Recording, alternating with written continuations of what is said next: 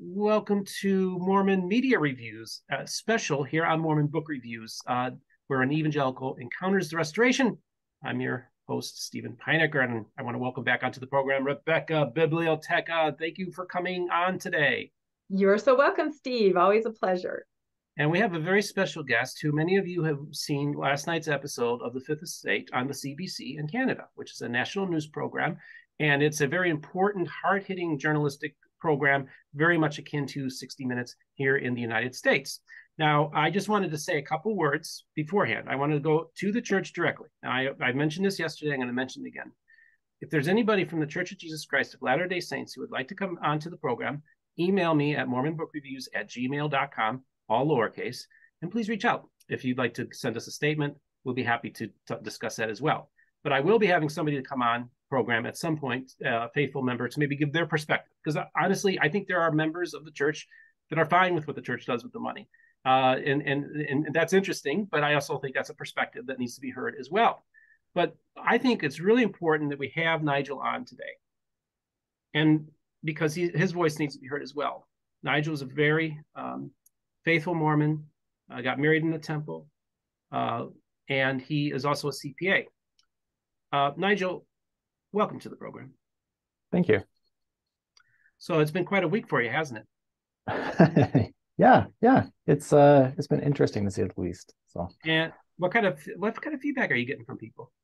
For the most part, it's been really positive. I've received a number of emails and messages from people who are grateful that I reached out the way that I had, and who've offered voices of support. There's been some who are members of the church, some who aren't members of the church. It's been fantastic to hear those voices. That's not to say that there hasn't been criticism. I've received some of that as well, and I'm happy to respond to those criticisms. But as a whole, it's been a very positive experience. Okay. I just was, it's really a fascinating thing, because here you are, you're just a CPA in Alberta, Canada, and you're a faithful member of the church. And I would just want to kind of know the process of, like, what caused you to decide to kind of do this, to reach out to the media. And you talk a little bit about it on the Fifth Estate, but just kind of give us the background of yourself and what led you to pursue this path. Of course. I just want to make a quick correction. So I was quite active and I was quite devout, and I've since stepped back from the church. When I originally was taking a look at the church's finances, I was quite active. And I was even just taking a look at my emails the other day, because I do a good job of emailing myself so that I've got a bit of a record. And so when I take a look, questions started arising for me about church finances going all the way back to 2016. So this is 6 years. And what had happened at that time was I was working on an audit of another organization, and they were a religious society at the time. And part of the audit procedures are that we review the CRA, the Canada Revenue Agency's list of charities. They've got a whole charity directorate. So I reviewed and entered the client that I was working with at that time, and which was a completely separate firm than the one that I'm at now, and in an entirely different city. And so I looked them up there and then found that they were in good standing. And I was like, okay, good, because it's always nice to see when charities are good standing, because it's an audit, right? And then out of curiosity, I was like, hey, I wonder how my church does. And so I did a quick search of the Church of Jesus Christ of Latter-day Saints into the search bar and took a look, and I was like, oh, okay, this is pretty interesting. Took a look at their finances, like, oh, this is really good. And then I took a look at their donations that they sent to qualified donees, and I was like, oh, this is really good, because at the time I think it was 89 or $100 million or something like that. And I was like, oh, this is fantastic. And then I took a look and I was like, oh, these qualified donees are Brigham Young University. Like, why are we sending all this money to Brigham Young University? Like, I knew that the church sent money to BYU. I just had no idea the extent of it. And from there, I reached out to my bishop, because in Alberta especially, there was wildfires that were going on at the time. There was lots of need. The Alberta economy had taken a bit of a beating, and so I knew that there was lots of people who were in need. And I expected to see donations to go to, I don't know, like the food bank or a number of other types of entities similar to that. And so I was a bit flabbergasted to see that, no, we weren't supporting those local charities that we were supporting a foreign university. Interesting. It's funny to hear Brigham Young University as a foreign university, but and just we had a Zoom call the other day, and you had mentioned that basically the way it works is that for the first $200 that you give the charitable giving, you're given a 15% tax credit, and then for any donation that's $200 and above, you get a 33% tax credit, and this is done to encourage giving. The idea is that when you give to a charity, that it is to, like, for instance, if this is a food bank that the government does not have to fund because this church or this charity is doing it. So it's the idea is that charitable work is done to benefit Canadians, but also alleviate some of the pressures on the government that they don't have to fund these programs. Maybe talk a little bit about that. Yeah, exactly. So like you said, the first $200 of charitable giving in Canada, you get a 15% tax credit, right? So works out really well. Anything over and above that, depending on where your income bracket falls, it'll be either 29 or 33%. So if you're in the if you're in that top tier bracket, you'll get the 33. Most people aren't, so they kind of hit that 29. And keeping in mind, this is all federal credits. This doesn't include the provincial credits. If for Alberta, it ends up being about the whole tax benefit is 50%. And so like you're given an additional 21% provincially. And so for every dollar you spend over and above $200, it only costs you 50 cents because it's really reduced. Well, the intent is that it reduces provincial and federal spending for those programs. And so to see that money that is supposed to be used for Canadian citizens is being redirected to a foreign entity. Okay, well, Rebecca, do you have some questions for Nigel? Yeah, thank you so much for talking to us today. I've been watching pretty much all the programs that you're on and listening to all the interviews, and you're just thoughtful and a wonderful person, and we just appreciate you being here so much today. So my question is, once you made the initial discovery and kind of went down that rabbit hole, did you share that information with anyone in your family? I mean, just kind of more the human side of it. Did you discuss it with your wife or some family members? Was there any of that kind of dialogue going on, or did you just go straight to bishops? No, I did talk to family. I always told myself I'd never be an accountant because my family's riddled with accountants, both on my side and my wife's side. And so I was like, I'm never going to become an accountant. But here I am. And so, yeah, like I talked to a few other people and they were like, oh, okay, well, maybe BYU is using it for other resources. Maybe they're sending it to other sources. And at the time that appeased me to an extent, but yeah, like I did talk with my wife and then eventually I did go to my bishop and I was like, hey, like what's going on here? Like, why are we sending so much money to BYU? And the bishop that I had at the time, fantastic, one of the best people I know. And he's like, well, you know what? I don't know this answer, but I'll look into it for you. And keeping in mind, this is 6 years ago. Like I was quite active. I had some, yeah. So I didn't really have any cracks in my foundation, so to speak. And so like it was just a point of interest, and I just wanted some clarification on that because I didn't want there to be this perception that the church was misappropriating funds in Canada. And so yeah, I talked to my family, and then eventually I went and talked to my bishop. And then he gave me a response that, like I say, it wasn't quite the response that I was hoping for. And the response that I was hoping for would be that, oh yeah, we send the money to BYU so they can use it for charitable purposes. But he honestly didn't know. He said that there was one time where in Canada we donated funds to a wheelchair campaign, which is fantastic.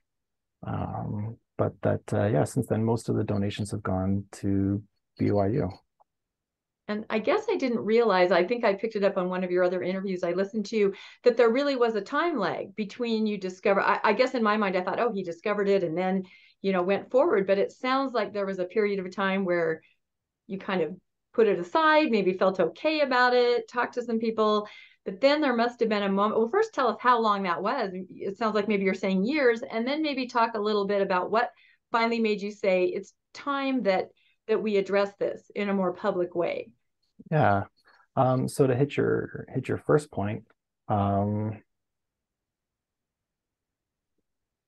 like it is something that I've been stewing on for a number of years. I I take a look at what the church has in Canada, and I take a look even at the cost of missions. Because when I reached out to my bishop, I was like, well, why aren't we doing more to support missionaries, for example, right? Like a mission in Canada at the time, my understanding was that it cost individuals about $10,000. I was like, oh, or why don't we set up grants for people to attend universities here in Canada? Why can't we set up like a church endowment fund for Canadians to attend Canadian universities so we can help people attend the universities and schools that we have here?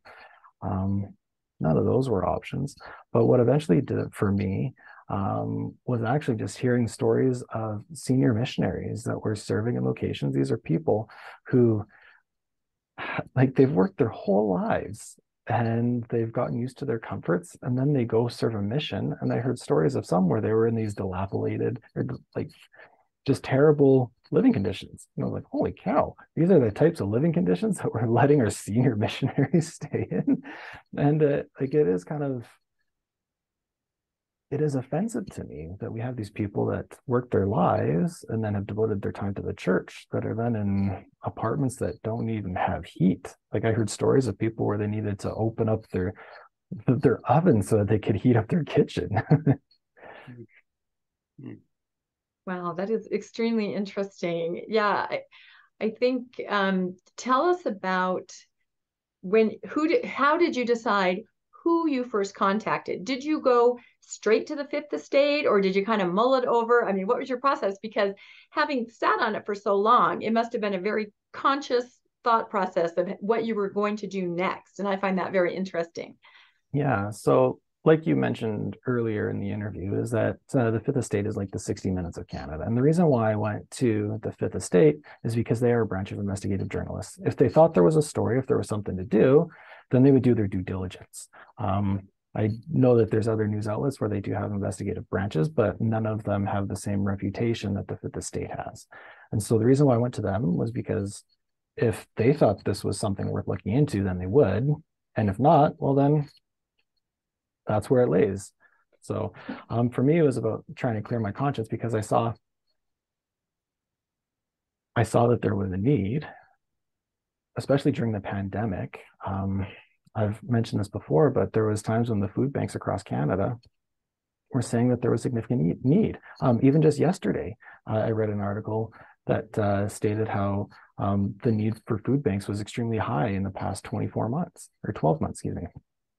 And so that we have these needs, and to see the money going out of country, it honestly doesn't sit well with me, especially a church that has as many resources as it does have, that could fund BYU using other means without doing so on the burden of Canadian taxpayers.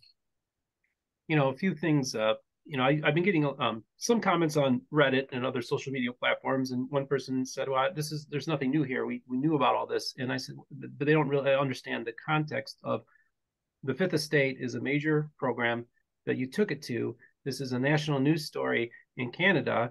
Odds are somebody's going to ask Prime Minister Pierre Trudeau about this, or Justin Trudeau is going to ask him about these questions, and maybe there's going to be committees in Parliament that might be investigating these things. So this is just really, in one sense, just the beginning of the story. And so that's why it's important that we talk about this, because this story isn't going to end just on the Fifth Estate, but there are now people talking in Canada as well. And I think you understood that, Nigel, when you took it to the Fifth Estate. I did, because my whole intent was to drive change. I'm not trying to ruin charitable status of the church. That's not my goal. My goal isn't to say, well, the church is not my goal isn't to strip the church of its charitable status. I think that if their funds are not being appropriated for charitable purposes, that there could be the perception that the church isn't a charity. And taking a look at other spaces, there's lots of people who are upset and claim that the church isn't a charity. I'm not here to judge. I see that there are lots of people here in Canada who have benefited from the church. And so my experience with these people is that, yeah, for them, the church has been charitable. What will happen afterwards? I honestly don't know. I really don't know. I see how a few weeks ago, the Fifth Estate did a piece on Hockey Canada, and then within a week, Hockey Canada lost all of their sponsors. Yep.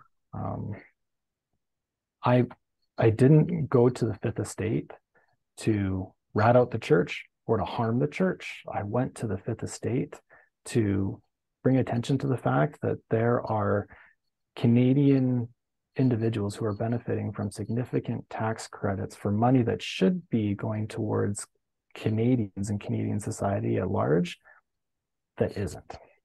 Somebody on Reddit was asking what first of all, folks, let's just make this is all perfectly legal. So the church is not breaking any laws in Canada. But I guess one of the questions the person had is, well, how does the church, the way they operate as a charity, you had looked at other charities and other churches to see how they operate.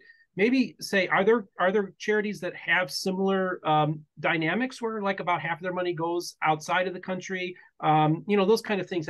How unique is this in the charitable world in Canada? That I can't speak to. Okay.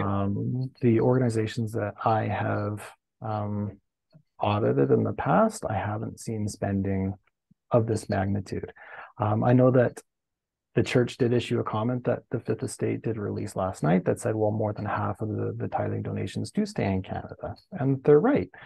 If over the last 15 years, we found that 46% of tithing did leave the country, then sure, like 54% would have stayed in the country. But if we take a look at the surplus cash, and what I mean by surplus cash is the cash available after covering operating costs, it is a significant amount. So yes, 54% of the tithing donation stayed in Canada, but after you strip out things like office expenses, not rent because the church owns their buildings, but office expenses or property taxes or any other operating costs, like to send $100 million is almost all of the surplus cash. Did the Fifth Estate understand almost right away what you were saying? Or was there a little bit of an education process, maybe even explaining LDS tithing, which is very different from other types of donations to other churches? Did they understand you, or did you have a lot of back and forth trying to explain it? I had some fantastic conversations with my contacts over at the Fifth Estate. In Alberta, the church is well known. It kind of, especially in southern Alberta, and then in Calgary, it's well known. In Edmonton, it's known, maybe not to the same extent as Calgary, but the church is recognized here. In other parts of the country, there are definitely fewer members. So I can't give exact numbers, but there's about 200,000 members in Canada, and I'd say a significant majority of them reside in Alberta. So having conversations with members of the Fifth, the LDS Church it is kind of a blip on their radar. They've heard about it, they are aware of the musicals and some of the other pop culture references, but when it comes down to the actual intent and purposes of tithing and how deeply rooted it is in church culture and commandments, they were a bit surprised. And so yes, to hit your point of was there a little bit of education, there was, and we had some really good conversations. So for them, it was eye-opening. It's so funny because Alberta is a very unique province because it's very much more conservative than the rest of the country. It's a hotbed for evangelical Christianity. Preston Manning and the Prairie Populists came out of there, which was a largely evangelical political movement. Mm-hmm. So it is quite a force. So Alberta is a very unique place outside of the rest of Canada. Is more secular, and so people from Toronto and stuff are going to probably it's like they're in their own bubble. We have found that the world and the religious world often don't mix too much. What was it like for you to have to, like you said, it was good that you had these conversations with them. Do you feel that they treated you fairly? And also, do you feel that they had the right handle on exactly everything that was going on? Because again, these people don't know anything about religion, generally speaking, especially the Church of Jesus Christ of Latter-day Saints. What was it that whole process like? I was actually really impressed with their empathy, because growing up in the church, you know what it's like and how important it is to honor your covenants and to keep the commandments, because there's a lot at stake. The church teaches that if you're not faithful, that you are sacrificing and jeopardizing your eternal life, your ability to dwell with God in the celestial kingdom, right? And so growing up with that, having that entrenched into my thinking, it's hard to stop thinking like that. It's hard to think that, well, you're good just the way you are. And so for the Fifth Estate, they, like I said earlier, the people that I communicated with, they didn't quite understand how emotional of a toll it was, because they hadn't experienced it, but they could see it from me and the other people that they communicated with. So it was heartwarming for me to see how empathetic they were. And I've still heard from them. They've reached out to me again this morning just to see how I'm doing, because they know how difficult it can be to speak out, especially with a topic like religion. Like it can be a very polarizing, it is a very polarizing topic. And there are lots of people out there who are okay not talking about it. Like there's some very close people in my life where we have the silent understanding that I won't talk about it with them and they won't talk about it with me. And there's this mutual respect. And these people, like, I have fantastic relationships with them. That's not to say that we don't have these types of discussions, but it isn't argumentative or combative, which is what I've seen many times at dinner tables. And so for the Fifth Estate to communicate with them and to see their empathy, it was endearing. I think that's wonderful that you were treated that way, and that's kudos to them, of course. You had mentioned on some of the other interviews that I saw you on, a lot of your motivation for coming forward, was your children and a legacy or a lesson that you'd want to teach them. I just love it when you talk about that. Would you share some of that with us today? Oh man, my kids are really tender to me. Yeah, my kids. Sorry. My kids, they really do mean a lot to me. I don't get emotional about very many things, but my kids and the love that I have for my wife, those are two that they'll get me quite regularly. And so for my kids, I want them to be happy with who they are. I want my kids to know that they are loved unconditionally, that I'll always be their dad, and that I'm always going to act out in their best interest. Life is hard. The world is hard. But yeah, I want to do everything that I can for my kids to make sure that they're growing up in a better place. And I feel like it is my responsibility as a parent, and I think that any parent would agree, that they want the best for their kids, that they want their kids to live in a world that was better than the one that the parent grew up in. And that, like, I want my kids to be better parents than I am. I want my boys to be a better dad than me, and I want my daughter to be a better mom than my wife. That's not to say that my wife isn't an excellent mother, but like my wife, they don't get any better than my wife. But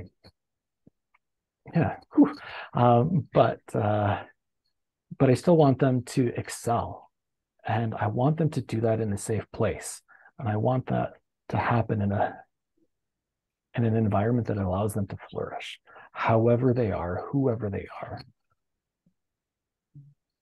No, I love that. And I feel like perhaps some of your motivation for coming forward is that you would want that for everyone where you are in your area, and expanded on that, and resources help make that possible. So that's kind of my take on maybe some of your motivations for this. I think it's good.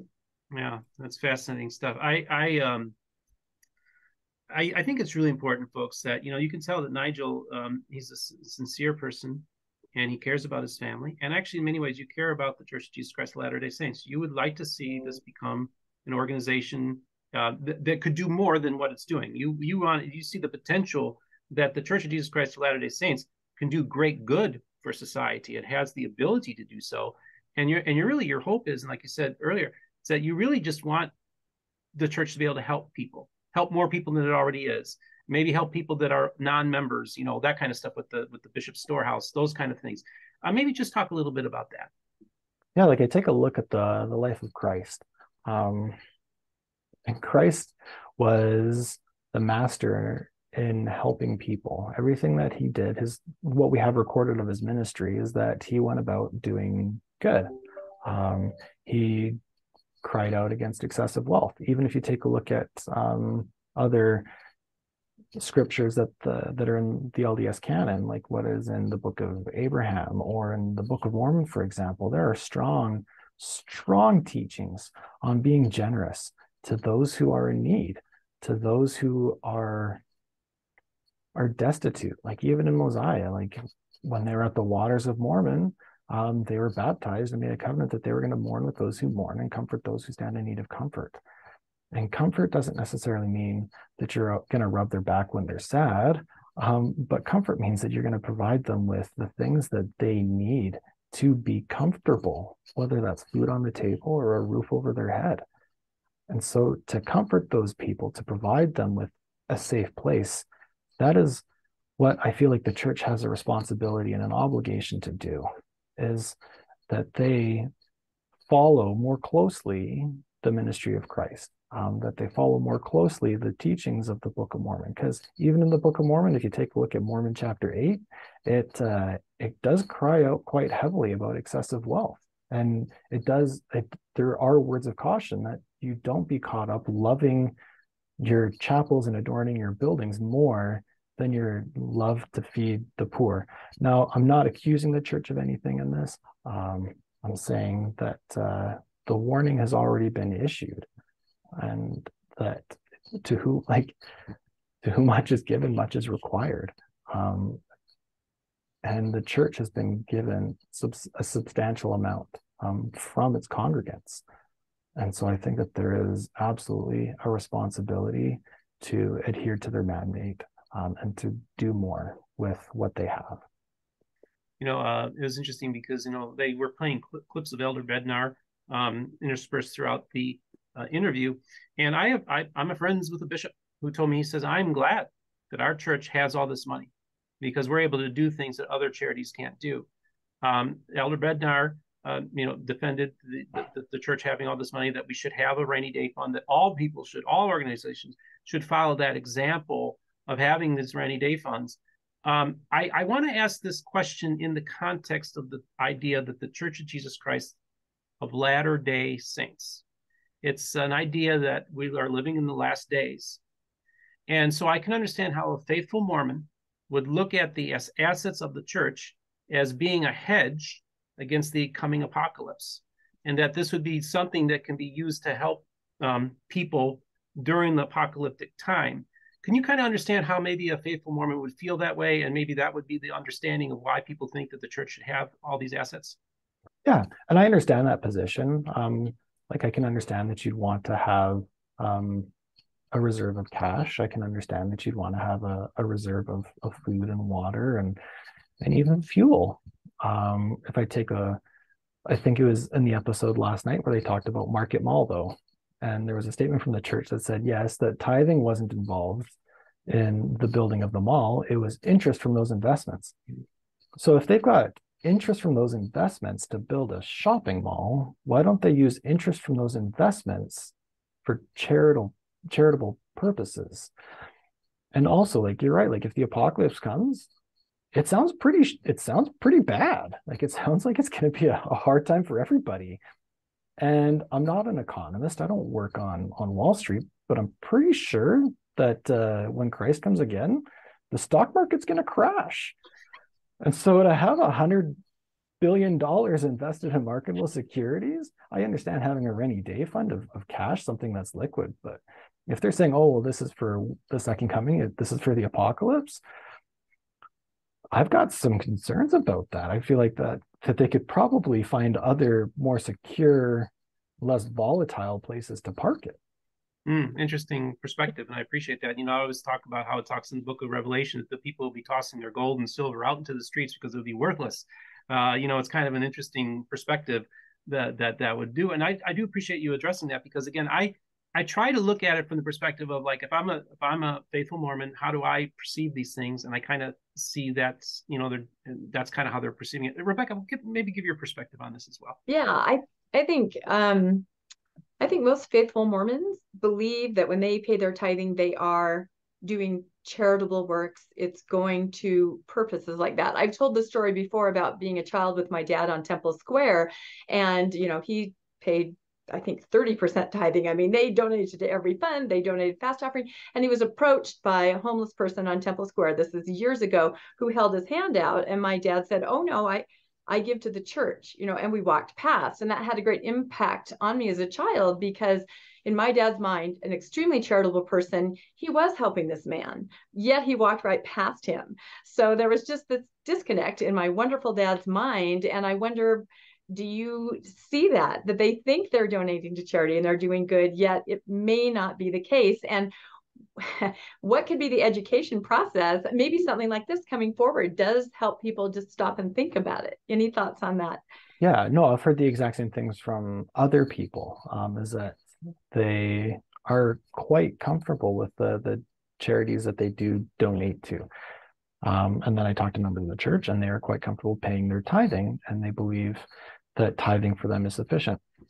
And I'm not here to judge them, and they have their own reasons. I've heard it said that they're happy to donate to the church because the church doesn't have any salaried staff, and so like overhead's a lot lower, and so then they know that more of their funds that they donate are going towards people and less to overhead.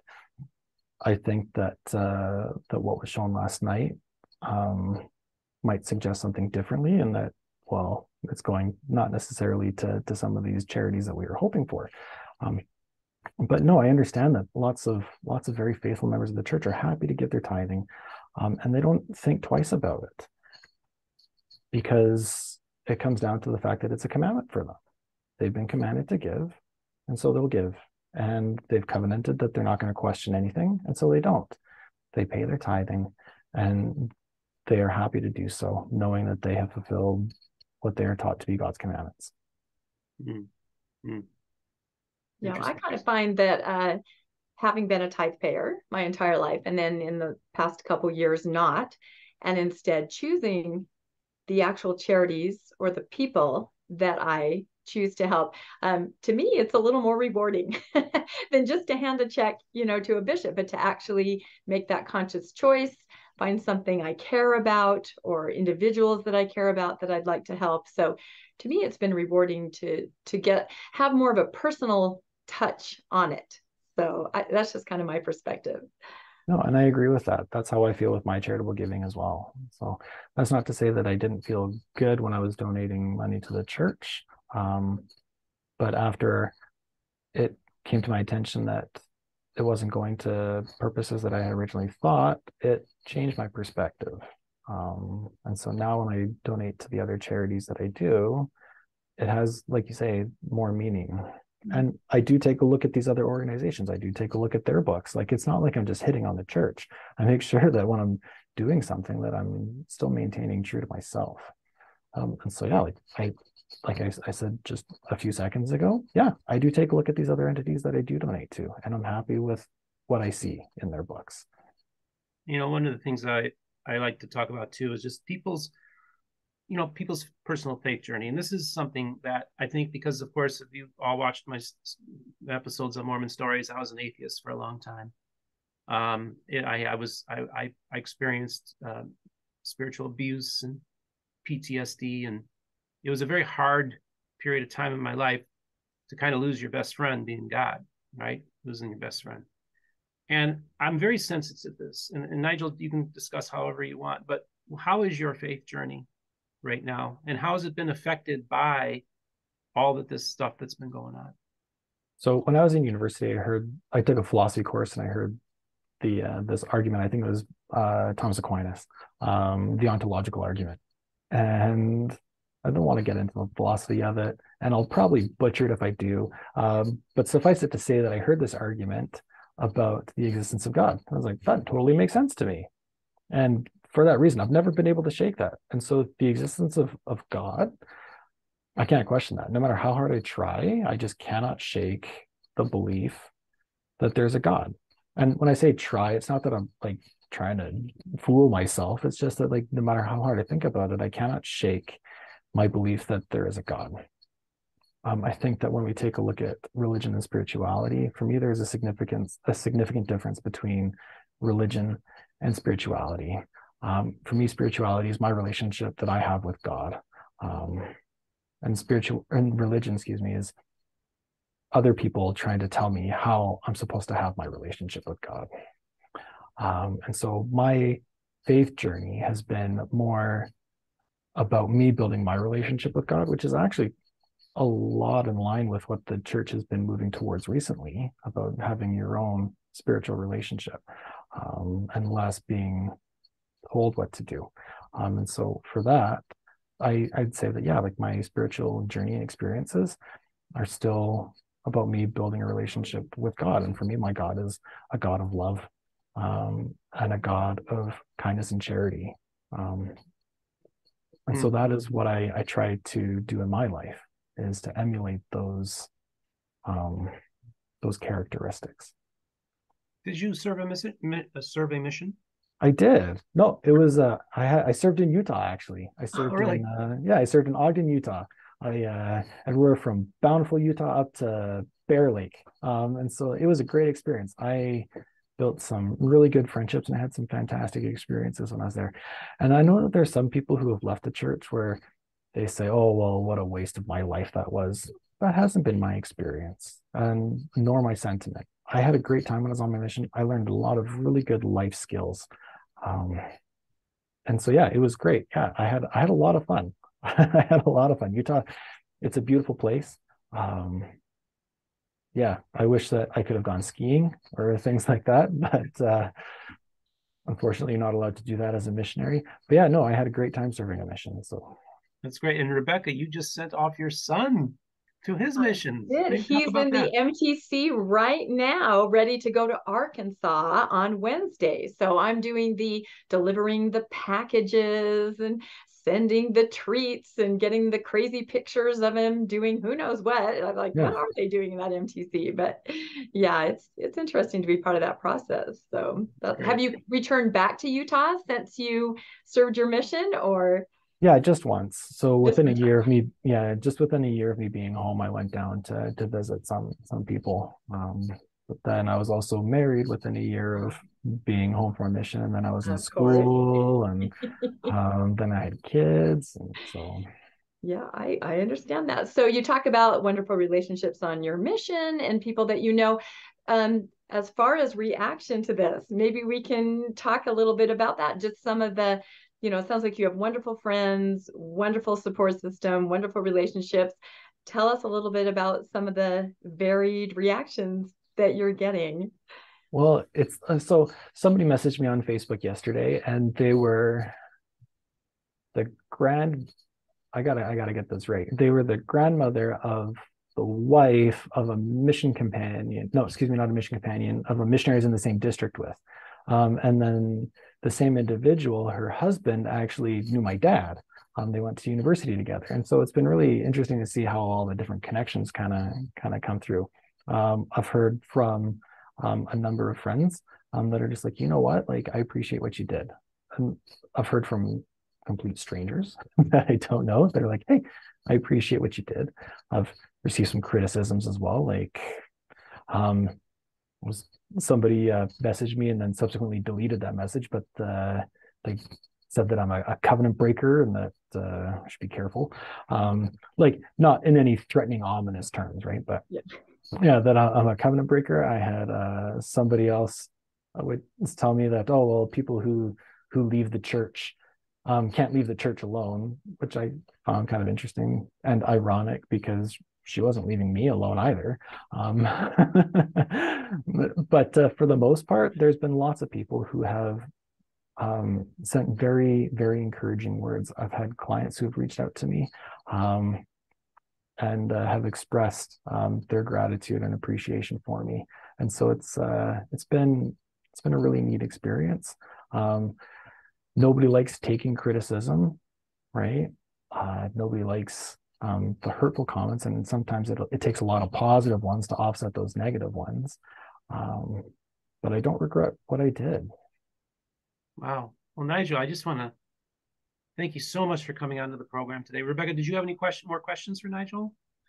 I think just to say that we really admire you, and oftentimes in the church, change only happens when somebody stands up and draws attention. And sometimes then that person, will face consequences in different ways, like you've mentioned, but it takes that person to draw attention and open everyone's eyes on all sides of it. So we just really admire you, and thank you so much for talking to us today. Thank you. I just want to thank you for coming on the program today.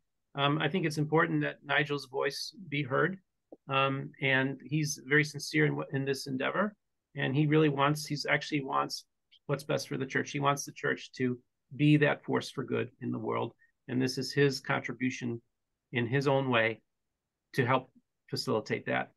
Nigel, you have any final words you'd like to share with the audience before we let you go? I don't think so. Okay. Well, no, I've spent a lot of time talking with people. I'm kind of. I'm sure you're not done with that. I'm sure this is only the beginning. I'm pretty sure. Well, time and again, will tell. Really cool for you to come on, to commit to coming on our program, and we really do appreciate this. And folks, I just want to remind you, don't forget to hit the like and subscribe button, and also the notification bell for when a new episode comes out. There are links in the description if you'd like to support the channel financially on both PayPal and Patreon. Don't forget the merch store, MormonBookReviews.com. Show the mug. There we go. If you'd like to support the channel that way. I just want to thank all of you for sitting in on this interview. I also want to remind you that all the voices of the restoration will be heard here on Mormon Book Reviews.